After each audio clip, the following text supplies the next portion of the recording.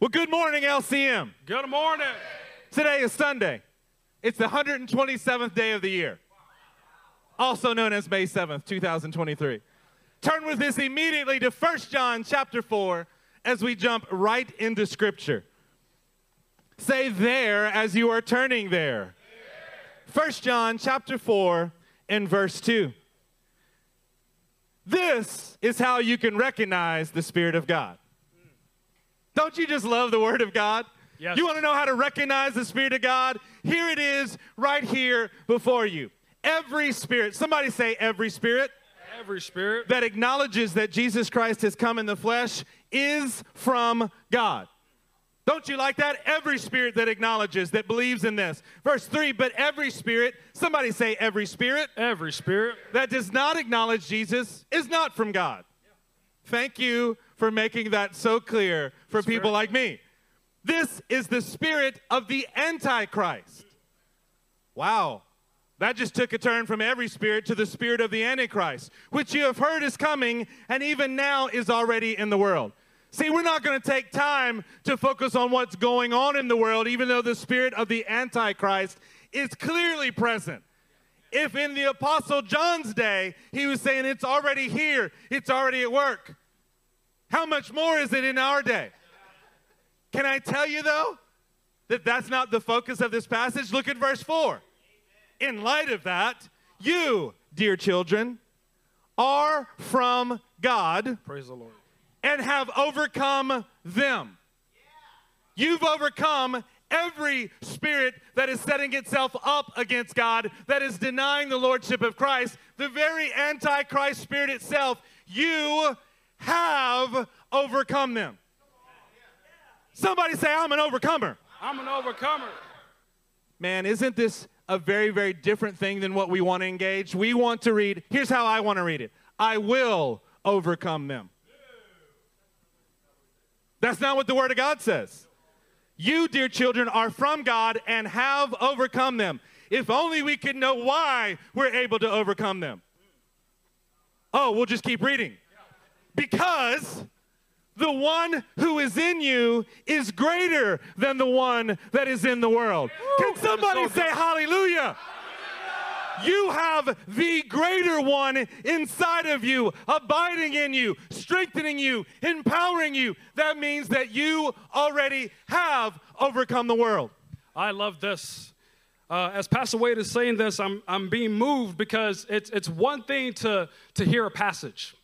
It's one thing to nod our heads. It's another to completely believe that the one who is from eternity, the one who is everlasting, the Ancient of Days, that King is the King that is inside of Steve Thomas. That King is the King that is inside of Nick Rosales. See, it doesn't matter what we have to face. It doesn't matter what's out there. It doesn't matter what fear is swirling around. It doesn't matter because the one who is from the Ancient of Days, it literally says that in the book of Daniel, that he allows his son to approach him, that all glory, majesty, and power, authority belongs to him, and he has put his spirit inside of you, Caleb. That king is the one that's inside of you, and it causes you to be an overcomer.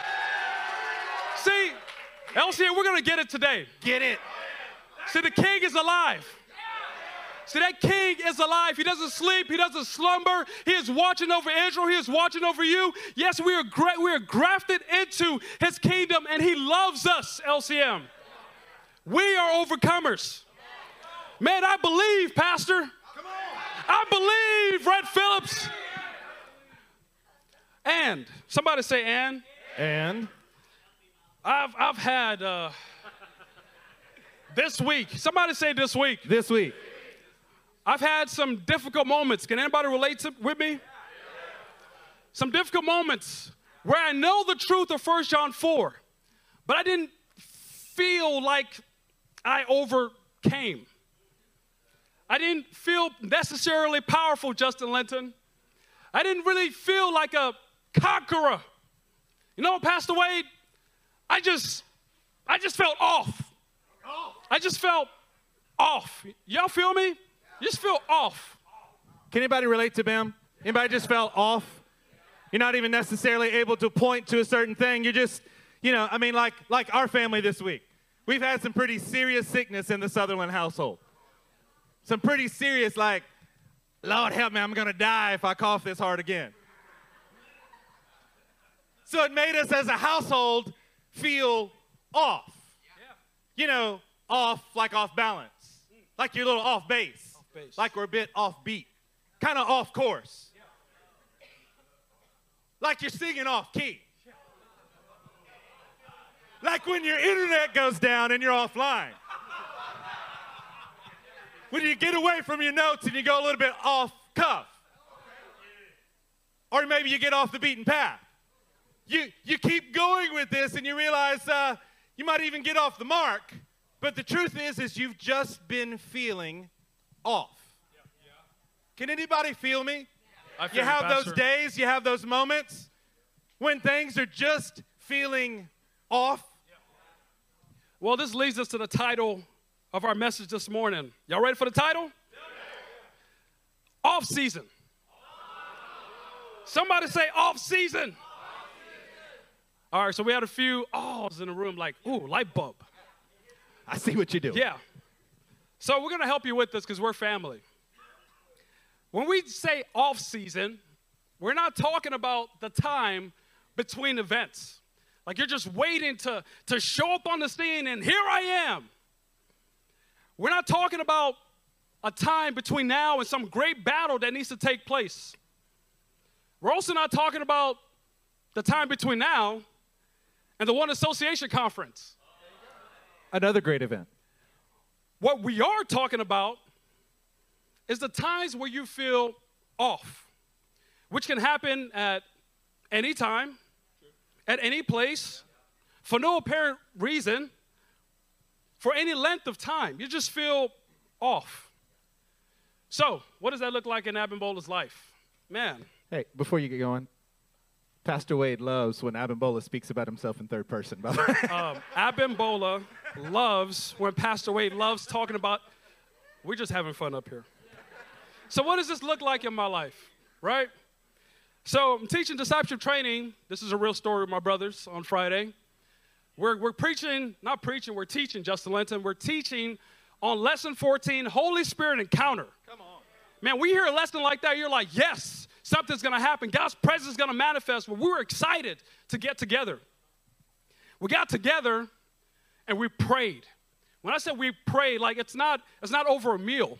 We're not praying like, Lord, would you move tonight? No, we are praying with fire, with passion, with everything that we have inside of us, and we felt God's glory in the room as we were preparing to study.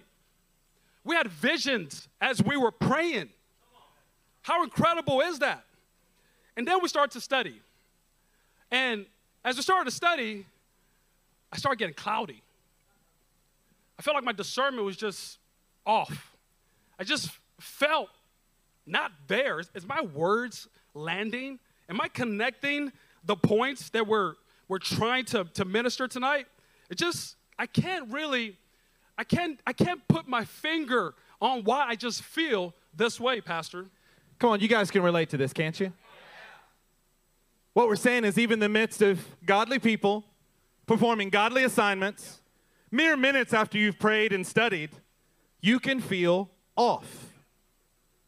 You begin to question your own effectiveness about what God has called you to, your role, your place, your value. What are these things really trying to get at? They're trying to steal your confidence. Do you know that before you get up, before to preach in front of this kind of a group, the powerful men and women of God are in this room, that you could be worried, hypothetically, about what you're about to do in a service. You're worried if God will speak through you well. You're worried if you're going to say the right things. You're kind of worried as in a pre-tension. Everybody say pre-tension. Pre-tension. Then you get into the moment. God shows up. You are so very thankful. Immediately thereafter, you're thinking back about it and going, did I say that right? I said it this way. I even said the wrong verse. I said this. And you start having a post-tension.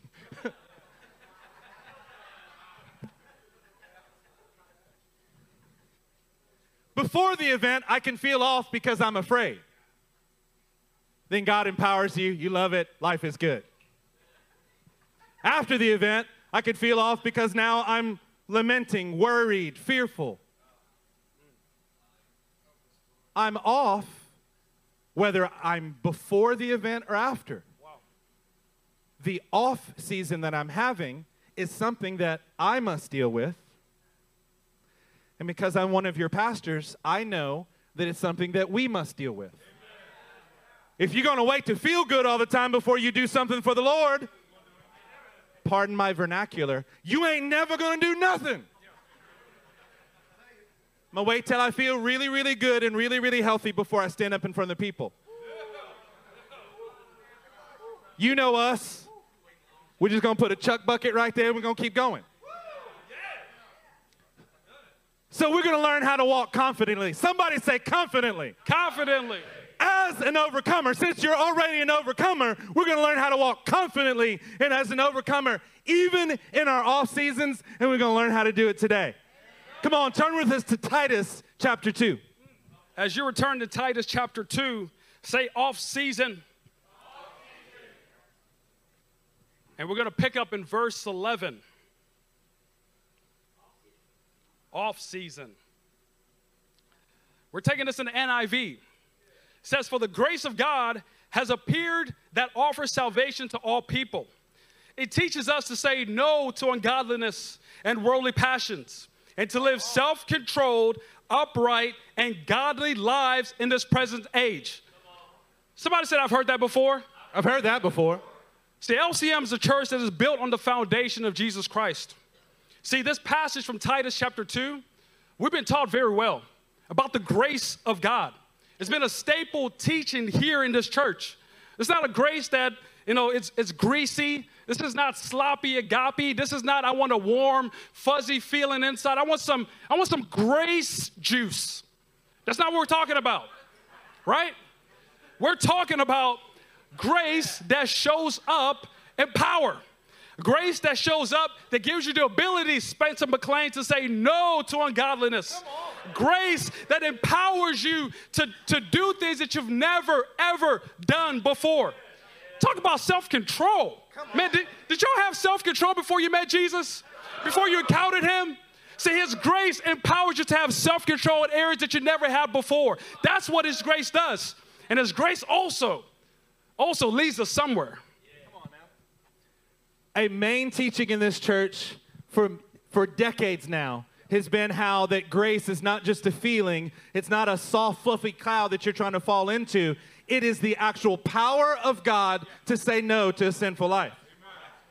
But that is not the end result. That is where the grace of God begins. Yeah. God is causing us to go back over some very fundamental and important things in our church, and he's showing us even something more. Look at verse 13. While we wait.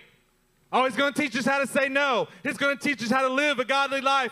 While we wait for the blessed hope, the appearing of the glory of our great God and Savior, Jesus Christ, who gave himself for us to redeem us from all wickedness and to purify for himself a people that are his very own, eager to do what is good. Church, what we're telling you is that the goal of grace, the grace of God, is to do more than just to teach you to say no to ungodliness. There is a result of the grace that's supposed to be working in your life. We're going to get right to this here in just a second. But have you thought about how often as people we see, yes, there's the grace of God. I can be taught to have the power to say no to sin. But what are we focusing on with grace? What we receive from it. I get the power to say no. I get the power to live an upright and self-controlled life.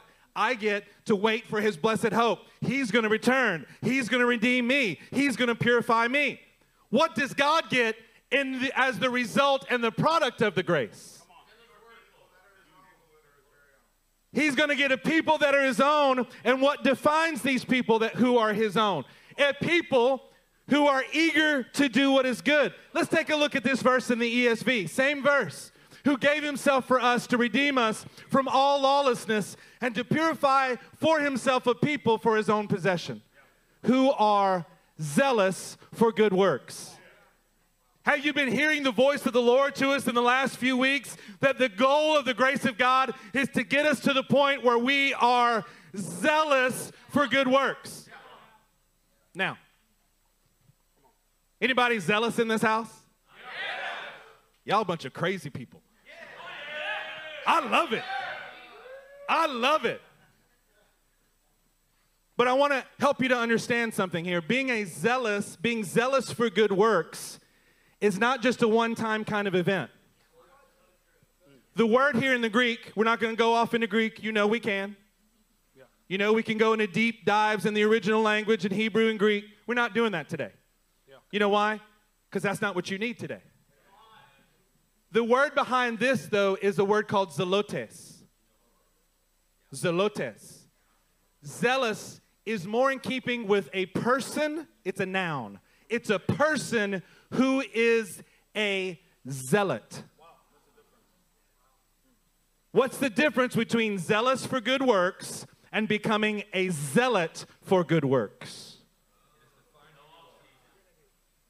A person who is zealous for good works is then affected, impacted. How zealous you are is based on whether you're in an off season or not.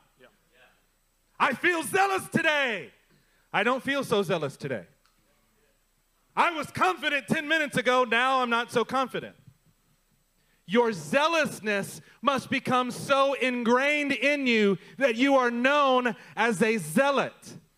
That is the character of your life. Whether you're on or you're off, it doesn't matter because you are still zealous for good works. Why? Because the grace of God has empowered you and His presence is in you, so you do not ever come off of the zealous good works that God has for you. Man, we're going to be zealous even in our off season. We're going to be zealous whether we feel good or not. We're going to be zealous because we know the character of our God and we know that His power is working in us. Church, this is the goal of grace. It is a zealousness, which is what God gets from us in this process. Come on, what a great thought.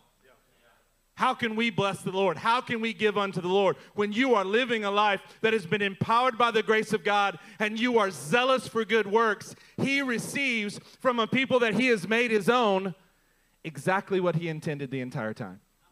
Come on, anybody in here ready to be some zealots in the house of God?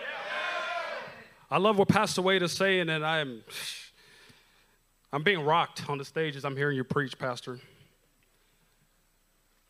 So often I've only thought about grace thought about grace in light of what I get, what it produces inside of me. I am overcome by the feeling that my Father gets something out of me. And when I engage back with Titus 2, verse 11, I remember what I used to be. I remember I was enslaved to sin. I remember I was in darkness, in chain. Couldn't stop having the thoughts that I was having. Couldn't stop doing the things that I was doing. And His grace, His power met me. That grace that has empowered me, that's transformed me, is causing me to realize and to grow in the revelation that it does not stop there. That it is a relationship. That He desires that I am zealous for good works. Yeah. It has nothing to do with how we feel. Right. It has nothing to do with your present circumstance. Think about Numbers 25. Think about a man like Phinehas. You think he just woke up like, no, today it'll be good to just spare some people. No. Phinehas was full of zeal for God. And without God actually giving us the insight when He was speaking to Moses about why Phinehas did what he did, we would never know. God spoke and said, Phinehas did this because he was zealous for my name. Why did Phinehas do it? Why? He was in Egypt. He was a slave. God transformed. He is covered of the blood of the Lamb. He's experienced the Red Sea. He's experienced manna from heaven. He's saying, God, take care, destroy the Amalekites. And that man was zealous for God's name. He said, I remember what I used to be, and this is what I am now. Lord, I am zealous for your name. Amen. What about a man like Jehu? Y'all love Jehu? Yeah. Man, Jehu is on fire when you read the scriptures. See, Jehu was just a commander. But what happened? He got anointed by God. See, he was actually under bad leadership. Yeah. See, Jehu was anointed by God. He was zealous for God. He looked at other men and said, hey, come follow me and see the zeal that I have for the God of Abraham, Isaac, and Israel. He didn't do it because he just manufactured it. He was overcome by the thought that God, the Ancient of Days, picked Jehu out of all the other commanders, out of all the other soldiers, out of all the other men and said, you are going to be my king. You are the one that I've anointed for the task. You're the one that I've called you to destroy the enemy works. And Jehu said, you know what? I'm going to step into this. Not because I did it of myself, because the God who is enough is with me, and I'm zealous for his name. Come on, Adam Cora. What about Nehemiah? Nehemiah was getting things right. A cupbearer to the king, a very high position. And he was getting things right in Israel, building the wall. And he was pastoring the people. And when he took, I was going to say he didn't take a break. When he had to get back to his duty because he's a man of God, working unto the Lord. And then he went back to his people. And things were out of order, pastor. People were doing all kind of nonsense. And Nehemiah got them straight. And he said, hey, no, we're going to get this right. He said, Lord, remember me. Remember what I'm doing for your people, Lord. Remember the things that I'm doing here. Remember me, oh my God. Wasn't Nehemiah a man that was zealous? Yeah. He was zealous for the Lord. The Moravians, pastor. The two young men. The two young men who were transformed by the blood of Jesus. Who were transformed by the blood of the Lamb. And they heard that there were men on the island, that nobody can get to them unless by a boat. And these men knew, and they said, the gospel has to reach that island. So much so that the owner of the island, the man who was imprisoning the other men, the warden, said, nope, these men will have to find their own way. I refuse to bring them to this island because the gospel will never be upon this island. These men will never hear the gospel. Those two young men said, we're going to go. We're going to go. We're going to sell ourselves into slavery. We're going to go and preach the gospel. And their family's like, is this wise? Do you have to do this? Can you do this another way? Say, no. No, may the Lamb that was slain. May the Lamb that was slain on behalf of us. May the Lamb that was slain receive the reward of his suffering. Why would men do that? Men want to save their lives. They want to protect what is theirs. These young men said, no, I'm not worried about a wife. I'm not worried about children. I'm not worried about building my own kingdom, pastor. I'm only worried about building the kingdom that belongs to the Ancient of Days. I'm only worried about building a kingdom that belongs to the Alpha and the Omega. I am only worried about building the kingdom of the one who has set me free. And now I am zealous for his name, zealous for good works. Jehu, Phinehas, Nehemiah, the young man, the Moravians. You know where they are? They're with the cloud of witnesses. They've completed their work.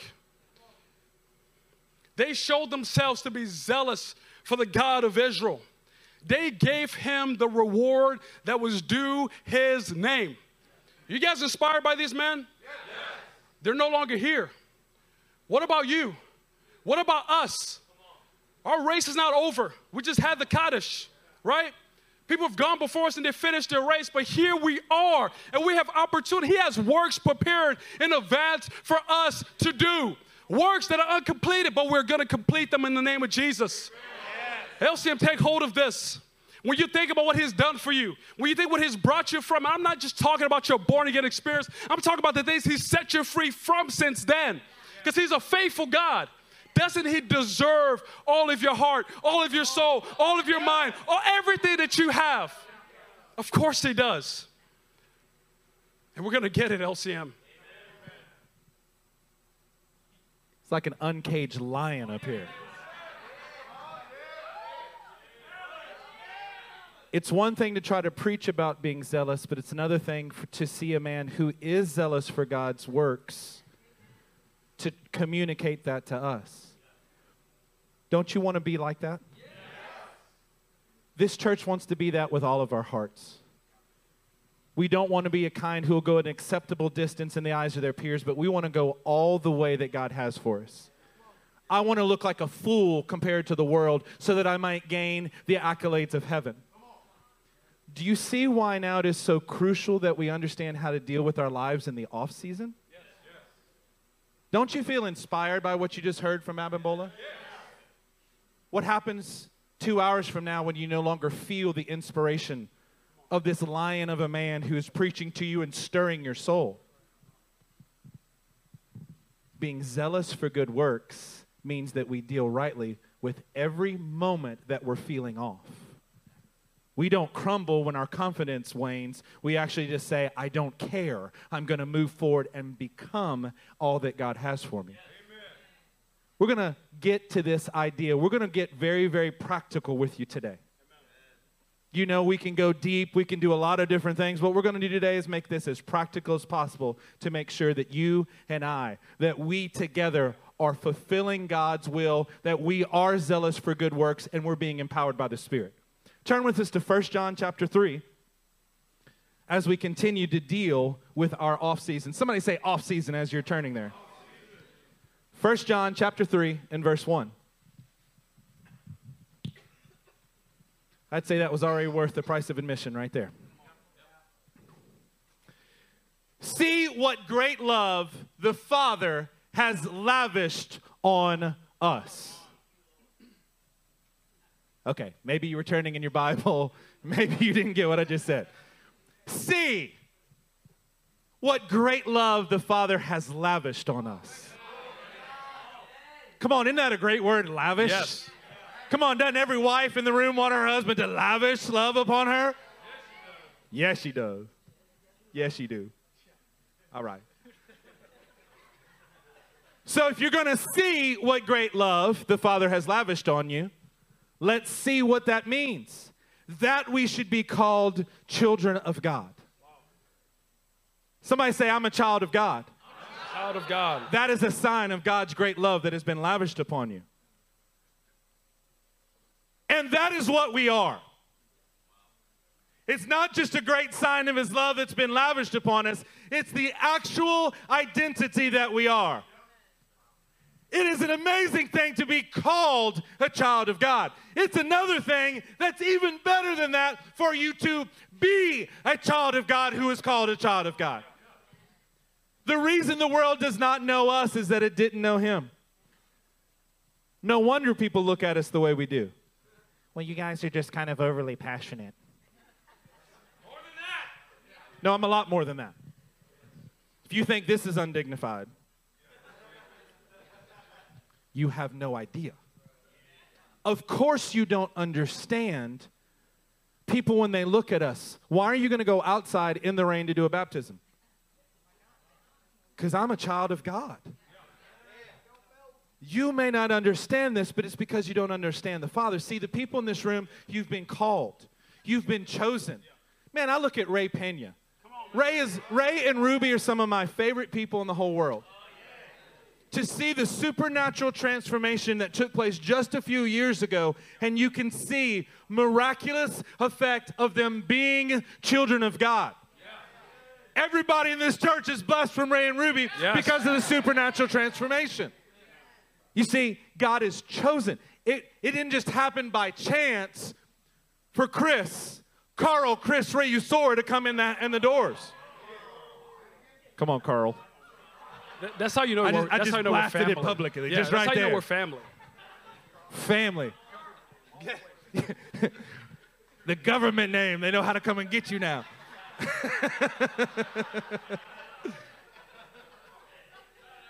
Church, you are children of God. That means your DNA has now been infused and transfused with the very DNA of the God of all creation. You are the same substance. Don't worry about the people who don't understand. Of course they don't understand because they're of an entirely different species than you. You have the DNA of heaven inside of you, and we should not be looking for those people to accept us because our God has already accepted us. He has already lavished love. I'm not looking for that. As a matter of fact, when they hate me, I love it because I realize they also hated him. That actually shows that I'm a child of God. Those who love him, they're going to love me. Those who hate him, they're going to hate me. Praise God. Thank you, for Lord, for making it this close, this clear. But take a look at what verse 2 says. Check out verse 2. It says, dear friends, now, somebody say now. Now. We are children of God, and what we will be has not yet been made known. But we know that when Christ appears, we shall be like him, for we shall see him as he is. I love this. We are children of God now. That is the reality. It doesn't matter how we feel. Now we are children of God because the scripture declares it. And can't you see in your life that you are a completely different human being than you were before you came to Jesus? You're a child of God now. What does it mean to be a son of the living God? Man, when I look at my daughters, right? One still can barely hold her neck up, but one is about to turn 3. She is proud to be our daughter. She's proud to be in our household. She's proud to carry the family name. If that's true for my daughter, how much more for us, Ubon? How much more for us to carry the name of the one that is incredible? We are children of God now. And even knowing this, Pastor, we can still feel off. I know. We can still feel off. Can y'all relate with getting a life-giving prophetic speech? I mean, it is from the third heavens. Your brother, your sister has heard clearly from the Lord. I mean, it is everything that is going on in your heart, and you know it's true. And it's like Ezekiel 37. It is life. It's supposed to resurrect you, but you just can't receive it. You're having a hard time. Yeah, hang on a second. Hold up a minute. Abimbola just asked you a question. Have you ever gotten a kind word from somebody and just went, Have you ever gotten a prophetic word that spoke right to your issue and you went, thank you for such a kind word on the outside, but on the inside you went, I just don't believe it. Okay? Husbands, have you ever shared Abigail traits with your wife? Oh. And wives, have you just gone,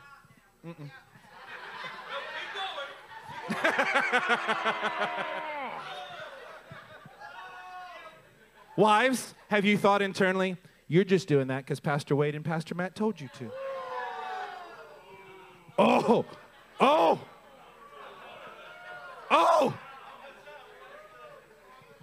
Why, as a church, can we receive actual prophecy?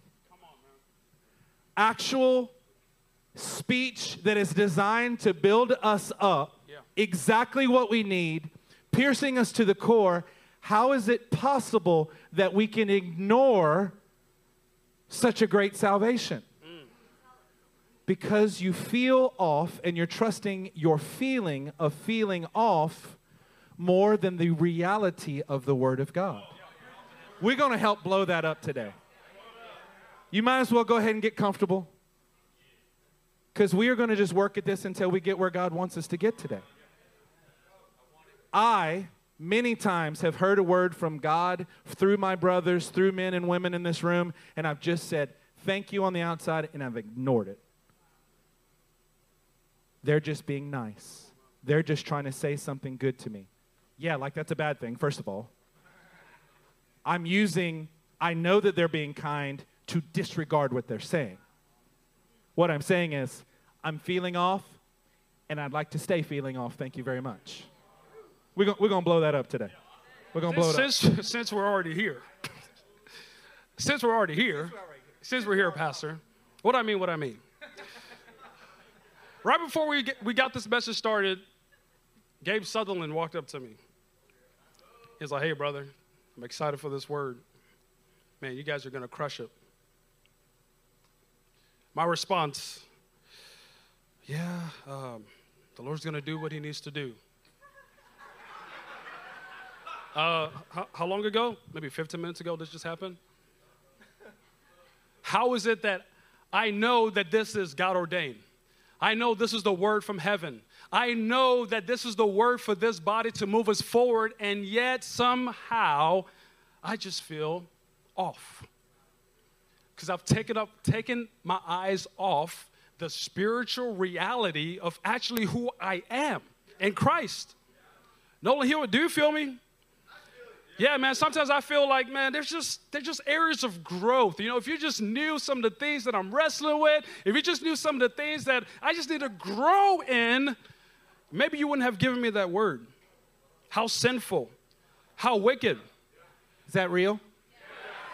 And when you look at verse 2, it's easy to look at it. Or when I looked at it, I'm a child of God, and yet what I will be has not been made known, and somehow that just causes my heart to beat really fast. Like, what is that going to look like? What do I have to do? There's still so much growth to go, and this and that. Like, just what about the future, all these different things, fear of failure. But you know, when we're feeling this way, Pastor, the Word of God is the answer. See, we need to take on the attitude that David had in Psalm 131. He says, I won't concern myself with great matters or things too wonderful for me. You know what David's really saying? Look, man, I got all these responsibilities. There's all these things that God has prepared in advance for me to do. But the one thing I'm going to focus on right now is where I am, that I am a child of God. And if we can take hold of that, everything changes. Everything. The circumstance may not change, but everything changes inside of us of how we view where we are, our perspective. See, our identity does not change just because my identity doesn't change because I need to grow. Right? Wait a second. My parents named me Abimbola. They named me Abimbola before I recognized my name was Abimbola. Did my name change as I progressed in maturity and growth physically? No. Then why will my identity, who I am in Christ, change just because I need to grow in certain areas? There's no need. What he established, that rock that is cut out of the mountain like Daniel chapter 2, that rock is going to grow into an everlasting kingdom, and we are cut out of the same rock like Isaiah says. Why would my identity change, Steve Thomas? Just because things are a little difficult and I need to grow. I need some more pastoring of my family. See, the Apostle John clearly understands this, and when he's speaking to his brothers and sisters, he clearly explains these things here. Look at what verse 3 says. All who have this hope in him purify themselves just as he is pure. The hope we are going to be like, when we see him, we're going to be just as he is. Does that mean that we're not of the substance of heaven now? Of course not. We are of the substance of heaven. Pastor Wade just said it. Our spiritual DNA has changed, like John 3 says. And all who have this hope purify themselves. It's almost like all I need is my feet washed, Juan. Just my feet. I don't need a whole body wash. I don't need a full dunk. You are going to get dunked if you're getting baptized, that's for sure. But when we're talking about purifying ourselves, just my feet need to be washed. My identity as a child of God does not change because he is pure. He is holy. I am pure. I am holy because he's the one who called me, who chose me, who transformed me. Leonard Ravenhill said that one of the most miraculous things that God can ever do for a man is take an unholy man out of an unholy world, put him back in the unholy world, and keep him holy. Isn't that what God is doing inside of us? See, we are being purified because he is pure. Take a look at verse 4. We're getting right to the heart of an issue here that we're going to help you to unwrench from what you've been thinking, what you've been feeling, and help you get to the solution. Isn't that a great day? So dig in with us. Don't let a need to go to the restroom keep you from what God has for you in the next few minutes. You with us? Everyone who sins breaks the law. Now we're getting to it. You're like, see, I knew it. You've been talking to us about being children of God, but there's this other issue that's there now. I should just put the mic down, Pastor. In fact, sin is lawlessness. Verse 5, but you know that he appeared so that he might take away our sins. Thank you, Lord. And in him is no sin. No one who lives in him keeps on sinning. No one who continues to sin has either seen him or known him. Now, let's get at the core of why we like to hold on to our off season. Because you go, but there are things that I still need to grow in. it's difficult for me to, I can say that I'm a child of God, but that's difficult because I still am not the fullest version. So I want to say that I will be powerful in the kingdom. I will become zealous instead of being zealous now. Why? Because we say, no one who lives in him keeps on sinning. Isn't there a problem with this verse? Yeah, that's a trick question because there's never a problem with the verse. Isn't there a problem with our understanding of the verse? Yes. The obvious issue is that we sin. Has anybody sinned since becoming a believer? Was that just one time, or did you keep on doing it over time? This issue here that we're about to solve for us is what calls us to stay in a double-minded state. You won't say it this way, but this is what your off feelings make you do. I'm a son of God. Oh, dang it, I messed up. I'm not as much of a son of God. Wait, I went and repented. I'm a son of God. This constant back and forth is not what this passage is trying to do. You realize that there's no break in chapter? Yeah. That what the Apostle John was speaking, he continues to say, yeah. He continues to move on. Yeah. Look, we're going to help with the double-mindedness to make sure. Can anybody agree that at least at times, theoretically, that you've been double-minded about your walk with the Lord? Yeah. Let's look at the same verses that we just read, verses 4 through 6 in the ESV, because it'll help you to get this. Everyone who makes a practice of sinning also practices lawlessness. Verse 5, you know that he appeared in order to take away sin, and in him there is no sin. No one who abides in him keeps on or practices sinning. Okay, so let me help you get this. Is anybody in this room in the habit of practicing sinning? No. Do you wake up in the morning trying to figure out how you can sin more and sin better? No. You're thinking and devising ways. You know what? If I did this, this would help me. No, if you are, you need to repent. Yeah. You need God's power of grace to come in your life and help you and transform you. But for the vast majority of people in here, you're not practicing sinning. You're not trying to get better at it. You just have these things inside of you that you have to learn to have power over. See, we are not those who practice sinning. That's not who we are. Let's get a good look at a definition of practicing sinning from Psalm 36. Yeah, I honestly think perhaps this is what the Apostle John had on his mind. We're going to put this on the screen. Psalm 36, verse 1 through 4. Look at this. I have a message from God in my heart concerning the sinfulness of the wicked. There is no fear of God before their eyes. In their own eyes, they flattered themselves too much to detect or hate their sin. The words of their mouth are wicked and deceitful. They fail to act wisely or do good. Even on their beds, they plot evil. They commit themselves to a sinful course and do not reject what is wrong. Elsim, does that define you? No. Absolutely not. So next time you come across 1 John 4, if you're not reading the ESV, keep Psalm 36 in mind. You are not those who are practicing sin. You've gotten things wrong since you've come in contact with Jesus. You don't think he knew that? You don't think when he purchased you that you would still mess up? Of course he did, but you have his seed inside of you and you do not practice sin. Like Pastor Wade said, you're not on your bed plotting these things. You're not committing yourself to a sinful course. Say, that's not who I am. Say, I do not practice sin. Verse 7 in 1 John helps you to know what you do practice. Little children, let no one deceive you, not even how you feel about yourself. Whoever practices righteousness is righteous, as he is righteous. Come on, man. Come on now. Somebody say, I'm righteous. I'm righteous. Did that feel hard for you to say? It did, didn't it? Somebody say, I'm a child of God. I'm a child of God.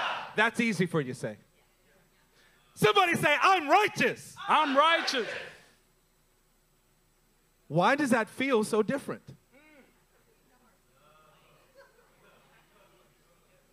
Are y'all with me? Pastor, how do you know? Because it feels different for me. My great discernment. I'm just saying, oh, that could kind of feel weird. We are people who are practicing righteousness, so you are righteous. As he is righteous. Goodness gracious. See, you don't have a problem with this concept in other areas. You could be a full-fledged doctor practicing medicine, and no one looks at them like they're less of a doctor because they're practicing medicine. So true. You could be a lawyer and you're practicing law. But no one looks at that and goes, you're not a lawyer because you're just practicing. An engineer who can practice engineering. We are righteous men and women of God because we're practicing righteousness. Hallelujah. Let me help you to see yourself better. Here's what your week is going to be like. How do you know my schedule? Watch. Sunday, you're going to be here at the most fired up place that you've ever been. Yeah. You're going to be practicing righteousness. You're going to be taking in the word. You're going to be going, like out loud. I love it. Y'all are like, oh, you got me, Pastor. Then tonight, you're going to come over on Forte and you're going to hang out at our house. And you know what you're going to do? You're going to talk more about the Word of God. And then on Tuesday, you're going to come and have a 2-hour Bible study on the book of Acts. And then on Wednesday, probably you're going to have a team meeting where you're going to talk with other people about the Lord, share prophetic, life-giving words, open up your heart, spill it all out there. Yeah. Thursday, you're going to come back to service. Friday, you're going to go to discipleship training. Saturday, you're going to home group. And next Sunday, you're going to be back here doing the same thing. Wow. Does that sound like somebody practicing righteousness? Yes. Man, that's almost like the regalia feast in the nation of Israel. We got daily, weekly things. Oh, yeah. That's just the corporate stuff. In addition to that, you people, somebody look at your neighbor and say, you people. You people. You people are reading your Bible every day. You're praying. You're praying through the tabernacle. Husbands are leading their wives and their children. Children are reading the word and reflecting on it with their parents. This sounds like a group of people who are practicing righteousness. So why is it so hard for us to say that we're righteous? When you practice righteousness, you are righteous. When you are righteous, you practice righteousness. Let me just say it very plainly to everyone. May your off season be damned.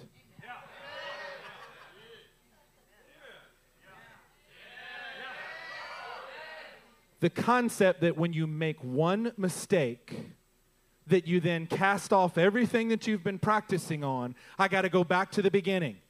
Or, that's what some of you do. I started over because I had that thought. I'm back at the beginning because I messed up.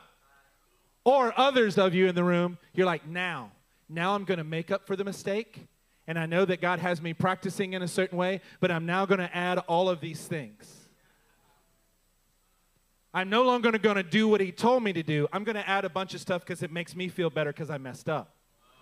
It's actually just for my own guilt, but I'm going to blame it on the Lord. And then when I'm now doing too much stuff, now I'm overloading, and it's not really what he said, so I can't do it. Then I mess up, and it starts the whole train again. Oh. May your off season be damned. Because you know what? You are sons of God in this house. You're also co-heirs with Christ. Can somebody say amen? You are seated in the heavenly realms. You're full in Christ. You are clothed with Christ. You're a participator in the divine nature. You are strengthened with all power. You're ambassadors of God. You are the dwelling place of God. You are a holy and royal priesthood. You are God's inheritance. Have we said it yet, church? You are the righteousness of God in Christ Jesus. Say I'm the righteousness of God. I'm the righteousness of God. It doesn't matter how you feel. It doesn't matter if there's an off season. It has nothing to do with your identity if you feel off. Pastor, I've been wrestling with this very concept. I'm Nigerian. But from time to time, the Southern accent does come out. Southern Nigeria. Yeah, Southern Nigerian. So I'm wrestling with this concept. I know this needs to be true, and what the Lord was showing me is, I didn't realize how much stock, I'm not talking about a 401k, just how much stock I put into how I physically feel. Man, I know I shouldn't, Pastor. I know I should put no stock if I feel alert, if I feel like I have all the discernment of heaven, if I feel physically energized, I got the energy for the day. I should put no stock in that. I know that. I also know not to put any stock in if I feel just off. I know these things, but I do. I still do it. If I feel good, then I feel like I'm a man of God. I can prophesy. I can do what God wants me to do. But the moment I get the sleepies, Pastor, the moment the demons of hell grab my eyelids and try to close it, I'm falling to my knees like, Lord, I'm not the man anymore. Am I the only one that goes through that? So with that being said, let the scripture help us. You guys want to see a man who had no regard for her circumstance? It didn't matter, but he practiced righteousness regardless of what was happening all around him? I'm not convinced. You guys want to see it? Let's turn to the book of Job.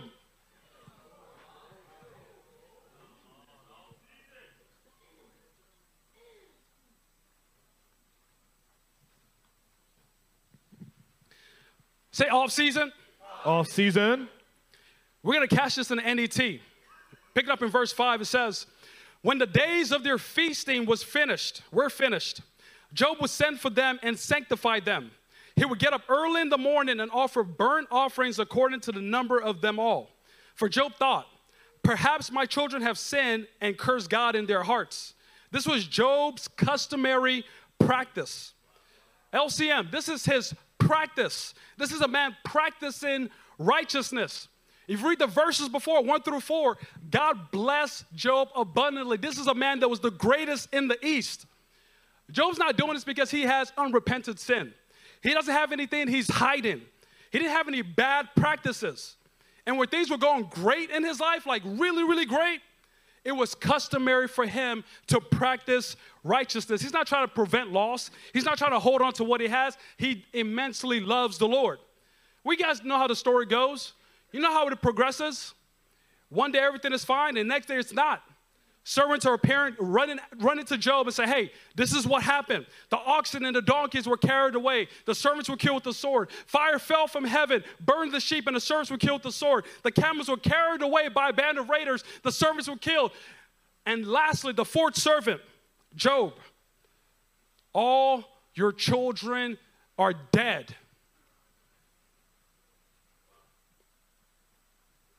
Do you feel that? Look at what Job goes on to say in verse 21 of the same chapter. He said, naked I came from my mother's womb, and naked I will return there. The Lord gives, and the Lord takes away. May the name of the Lord be blessed.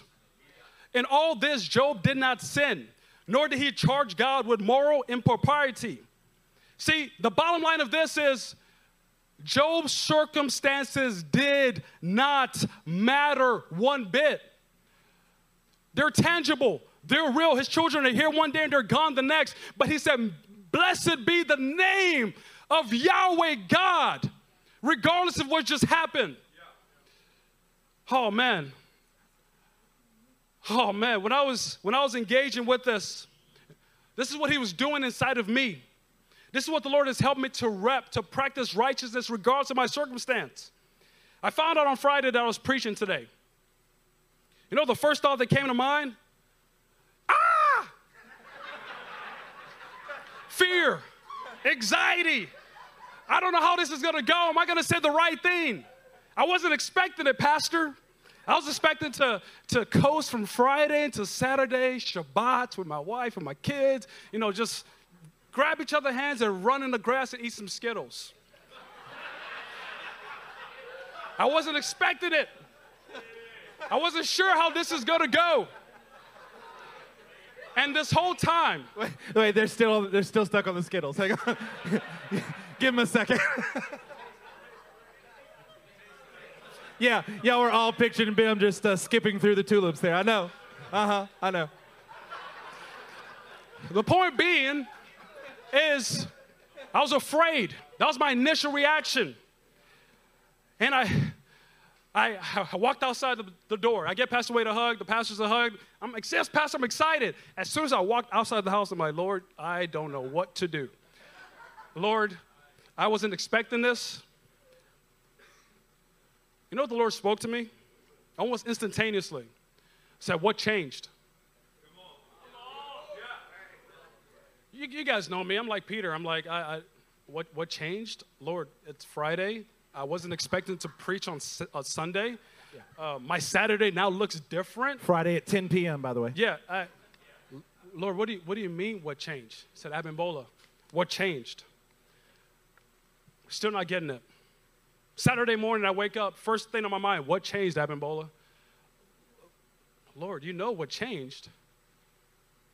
He said, did I change? Am I not your faithful creator? Did my character change, Abimbola? No, sir. Did my relationship with you change, Abimbola? No, sir. Your circumstances are different. That changed. So what? Did I change, son? No, sir, you did not change.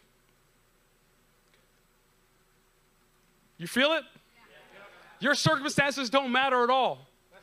And I wrestled with this. I said, Lord, you are absolutely right. Nothing has changed. There's no difference between me finding it on Friday or Sunday. It doesn't matter. You are still the same. You are still righteous. So therefore, because you do not change, like Malachi says, he says, I, the Lord, do not change. Because you do not change, Lord, because I am your son, I don't change. You're righteous, I'm righteous. I'm going to practice righteousness. This is who God has called me to be. So Adam Cora, when circumstances, you get a bad phone call, regardless of what's happening, it doesn't matter. Your God doesn't change, so you don't change either. You look to the heavens and say, Lord, what do you want to do? Because regardless of the circumstance, we walk by faith and not by sight. This is who we are. Come on, somebody say amen. Amen. What has changed? But my circumstances did. So what? Just say, so what? Come on now. Look, we're going to help you here. I mean, we've already been helping you. Can somebody say amen to that? Yeah. We're helping you to see what's on the inside. We're going to show you some very, very practical things that you can do. You want to know what you need to do about what you're hearing? Well, we're going to help you with that. Think about it this way. We're going to give you step one of practicing righteousness. You ready for step one? When you get to an off season, when you feel like the circumstances has changed, so what do you need to do? Step one. This comes from the framework of all of you musical people out there. What I've learned over the years is that if a person practices, they only practice what they're already good at. You pick up the guitar and you play your favorite chord progression that you learned way back when. You play 6-4-1-5 in your favorite key. You start doing the little riff that you learned back, and it's the one riff that you got. It's your one little thing that you can show off, but you show that thing off. That's what you do every time you pick up your musical instrument. You do your favorite part of your favorite song so that that's the part that you think you sound the best on. That's what you like to practice. Can anybody relate? You want to practice what you're already good at? You realize that our point isn't whether you play a musical instrument or not, right? It's why actually most adults don't learn how to play a musical instrument, or they don't learn a new language, or they don't learn a new skill. You know why? Because you don't want to feel like you don't know what you're doing. How about this? I'm really comfortable just being off the cuff. I mean, I don't want to have to script things down before I give a prophetic word to somebody. I'm just going to pray. I'm going to feel it in the moment. I don't really want to have to practice being disciplined. I don't really want to grow in another area. I want to do what I already feel like I can do. How about the other end of the spectrum? I don't know why I'm looking at you when I do this. I know exactly why you're looking at me. How about I feel really comfortable at writing everything down? I don't want to have to guess it. I mean, I'm just trying to be thoughtful here. I mean, I just want to make sure that I'm clear. Or how about, I just don't want to forget anything that we've talked about. Yeah. Just saying. In other words, I don't want to have to practice trusting God in the moment that he'll give me what I need. Can you agree that we already just like to practice what we're already good at? Yes. We avoid the things that we don't already feel good at? Yeah. See, that's the problem, though, is when you're in the off season, nothing feels like you want to do it. Even the stuff that you felt good about, now your feelings don't, but you've trained yourself to only yield to what feels good to you. So here's the key. You ready to write it down? Yeah. Now that I've messed with you some more. Here's the key to practicing righteousness. You have to practice your fundamentals. They're called fundamentals for a reason. That was for you, Peyton. Nobody else liked that, but it's okay. I liked it. Hey, by the way, you're not advanced because you leave the fundamentals. You're advanced when you master the fundamentals. Don't you have something when I'm saying you got to practice the fundamentals that's not the fun stuff? Yeah, for sure, you're right. You are not advanced when you leave the fundamentals, but when you master them. How about we turn to Hebrews 5 together? How about we start in verse 11? We're going to do this in the ESV. Somebody say off season as you're turning. Off season. Verse 11 says, about this we have much to say. It's hard to explain since you've become dull of hearing. For though by this time you ought to be teachers, you need someone else to teach you again the basic principles, the fundamentals of the oracles of God. You need milk, not solid food. For everyone who lives on milk is unskilled in the word of righteousness because he's just a little bitty baby. But solid food is for the mature, or solid food is for those who are practicing righteousness because they're righteous. For those have their powers of discernment trained by constant practice to distinguish good from evil. Amen. Amen. Hey, you know what you do in your off season? You practice the fundamentals. Yeah. You get out the marriage teaching and you're actually working through and you're Abigail and you're giving godly traits to your spouse.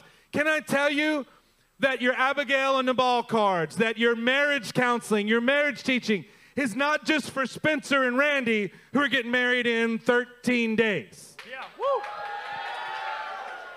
Yeah. Just trying to get a plug in there. That's all right. Can I tell you that your marriage teaching is for you in your off season? Yes. It's not, things are going good. I should leave the fundamentals of what I've been given. You don't know when the next off season is coming. What you do is you get in there and I'm going to practice righteousness by practicing my fundamentals. Okay, the marriage one was kind of easy. How about you singles? If you're unmarried in this house, raise your hand. All right. I'm looking at you. All of you. Even Lincoln's raising his hand. I love it. Way to go, Joe. Don't forget about me. You can put your hands down. I don't know who I'm going to marry. I'm actually kind of afraid that I'll never get married, even though that's a ridiculous thought, but that's really the thought that dominates my head. I know what I'll do. I'll just start guessing at it. She's pretty. I guess that'll do. Oh, did I say that out loud?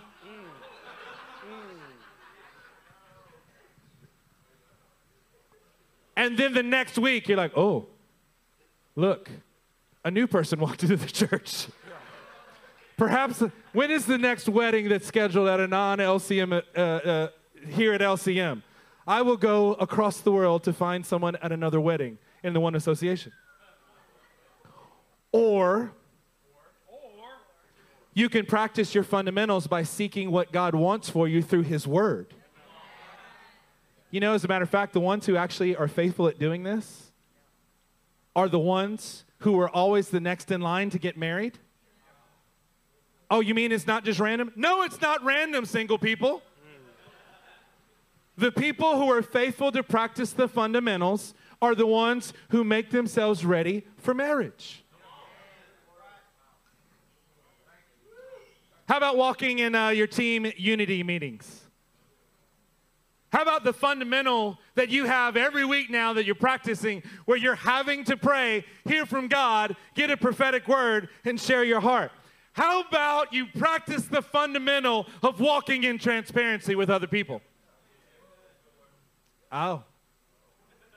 Somebody say, practice the fundamentals. Practice the fundamentals. In your off season, this is what you go to every time.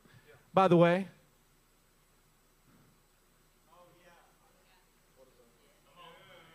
everybody in this room should have a stack of note cards that have scriptures on them. You know what? I didn't have to try to remember if I was going to have it in my pocket. You know why? Because I practice the fundamentals. I have scriptures with me every single day. Besides my Bible as a whole, which I take with me everywhere, even when I'm on my motorcycle, by the way. If I don't have anything else, I got my Bible in the little case in the back. See, you got to practice your fundamentals. This is what helps you to overcome the off season and to practice righteousness because you are righteous. Yes, say, I am righteous. I am righteous. We're going to keep hammering this. Now, Pastor, I'm not a musician. Clearly, I can't play guitar or play the drums. I love that you guys do. So the point being is, I see how essential practicing the fundamentals are for every believer. And I have the very next step for us in practicing righteousness. So I'm 32 years old. I know I look older. It's okay. I'm aging. And I'm learning a lot more now at the age of 32 about working out. You would think it'd be the inverse, like in my 20s I did it. No, I'm actually learning more. See, where a musician may want to only practice what they're good at. Oh, pastor, I want to work out in a way that does not push me beyond my current limits. I want to set goals for myself that I can safely coast in and safely accomplish. I want to be comfortable. I want to be comfortable to complete this goal. I want to escape any potential threat of injury. I mean, that's pretty logical when you're working out, right? You don't want to do too much, so you want to make sure that you can handle the weight. Really, I don't want to expose any weakness. Oh, there it is. Exposing weakness. I just don't, when you're working out, I want to look good, man. I want to be like Adonis, like ripped. That's what I want to look like. But I don't want to expose the areas where I just don't like to look at them. Can y'all relate? Anyone else want to be seen as strong with literally zero, nada, not a zilch of weakness? You would say that you have weaknesses, but never really want to show it. See, what this looks like inside of me is, man, I want to be the savior. See, when brothers come to me, I'm like, man, this is what's going on in my home. This is what's going on with my kids. This is what's going on at work. I want to come in and save them like Psalm 18, Pastor. I want to pull them out of the muck and mire. I want to be the one that has the scriptural insights that they need. I want to be Ezekiel in Ezekiel 37 and prophesy into those dry bones so they can resurrect. I want to be the savior, the one with the deep spiritual insight. I want to say, brother, I have heard what's going on in your life, and I can just pray in a moment and have exactly what heaven has to say. I want to be the guy helping others, but never want to be the one who actually needs help. See, I don't mind helping y'all. I don't mind giving you scriptures. I don't mind saying, hey, that scripture you're looking for, it's over here in this passage. I don't mind doing that. What I do wrestle with is putting myself in a position to be vulnerable, to say, hey, I need help, Pastor Wade. I need help, Pastor Peyton. I need help with this in my marriage. I need help with this with my kids. I just need help. It's difficult. The point is when we are practicing, say practicing. Practicing. When we're practicing the fundamentals, Cody Stevens, the only way we can actually get stronger is to practice pushing ourselves beyond our current condition and beyond our current capacity. One more time. Once we are practicing the fundamentals, the only way we can actually get stronger is to practice pushing ourselves beyond our current conditioning and beyond our current capacity. This is not about a sin issue. This is about practicing in a way that reaches your limit, your own ability. It pushes you past, you get to that point of your limit and capacity. That's what we're talking about. Because when you do, you find something extraordinary take place. See, the Apostle Paul, and we're going to put this up in 2 Corinthians chapter 11. In verse 24, this is what he says. 5 times I received at the hands of the Jews 40 lashes less than 1. You guys know Paul. Paul's not getting beat because he's sinning. It's not because he's hiding sin. No, he was a master of the fundamental. He was a man that knew what God had done inside of him, a man that used to persecute the church, and now he is zealous for the God of Israel. That's who Paul is. A man who pushed himself until he reached the end of his own capacity. In fact, Pastor, Paul maxed out his capacity. He maxed out his ability. If you keep reading in 2 Corinthians, he talks about being on frequent journeys because he was a man who was practicing righteousness. He talked about facing danger from his own people, danger in the wilderness, sleepless nights, cold and exposure, being hungry and thirsty. He experienced all these things because he pushed himself beyond his limit. Look at verse 29. It says, who is weak and I am not weak? Who is made to fall and I am not indignant? If I must boast, I will boast of the things that show my weakness. See, this was a man who practiced righteousness. He's writing this not because he wants to boast about himself. He said, the only thing that actually matters, the reason I recapped all the things that I did is to show that the super apostles you're comparing me with, this is what they long for. No, what I long for is to push myself beyond my capacity, to reach my limit, because when I do so, something supernatural happens. LCM, when you're pushing yourself, it is not the end of your workout. It is really just the beginning of you becoming stronger and increasing your capacity. Christian Restorer, when you give all, when you practice righteousness, regardless of the off-season that you feel, when you push yourself to that limit, you will find out just really how strong you are and your capacity increases. I don't know if you really caught what he's saying here. Until the point where you reach your capacity, you're not really gaining anything new. At best, you're just maintaining what you've already done.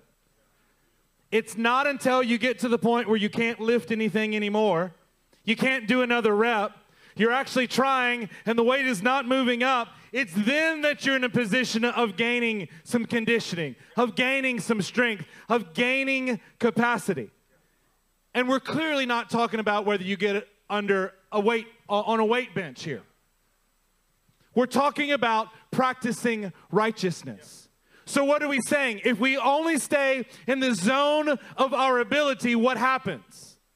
You never get to the threshold where faith is actually in operation.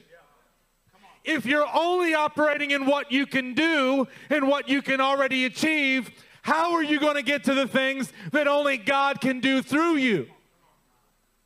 I'm going to work out in a way where I just stay within my capacity. And if you ask me to do something else, I get mad at you.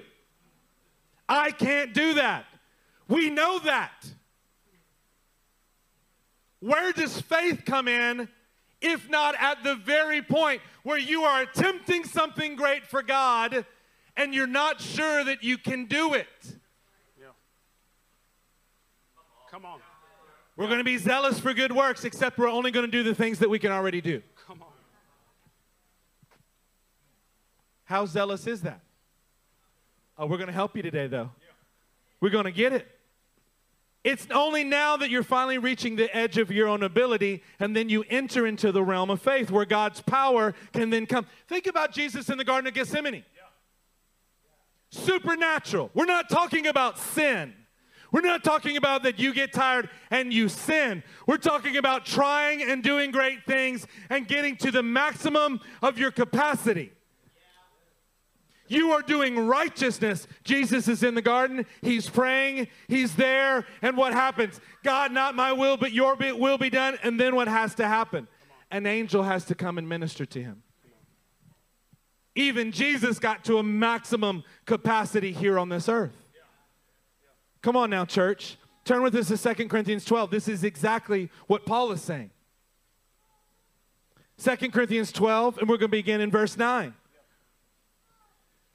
But he said to me, my grace is sufficient for you, for my power is made perfect in your weakness. That's when God's strength is able to come in. When you've been operating in your own, you're missing out on God's power being there. Yeah. It's when you are practicing to the edge, to the maximum of your capacity, and you know that you must keep going, that his power reaches in and lifts you up. Therefore, I will boast all the more gladly of my weakness. This is not boasting in sin. This is boasting in, praise God. I got to the edge of what I can do, and I still got to keep going. Now is when his power comes in. Now is when I can trust him to make me to do something that I could not do before. Come on now, church. You want great works, don't you? It requires that happens in the area of faith. That happens when you've maxed out your capacity. Look at what it goes on to say. I'll boast more gladly in my weakness so that the power of Christ may rest upon me. For the sake of Christ, then, I am delighted with my weakness. Somebody say, I'm delighted with my weakness. I'm delighted in my weakness. You can only say that when you are conquering your off season. What Abimbola said earlier is we like to be the ones who are strong and helping. We don't like to be the ones who are weak and needs help, except that's when the power of God is made manifest. Yeah, come on. That's when the brothers can rush in and help lift that load off of you. Yeah. That's when you receive something more than what you had before. And in the process, you've grown. You've added strength. You've added to your capacity. For the sake of Christ, then, I am delighted with weakness, insults, hardships, persecutions, and calamities. For when I'm weak, then I am strong. Why? How can you both be weak and strong? You've reached the maximum of your capacity, and then his supernatural capacity comes in and empowers you.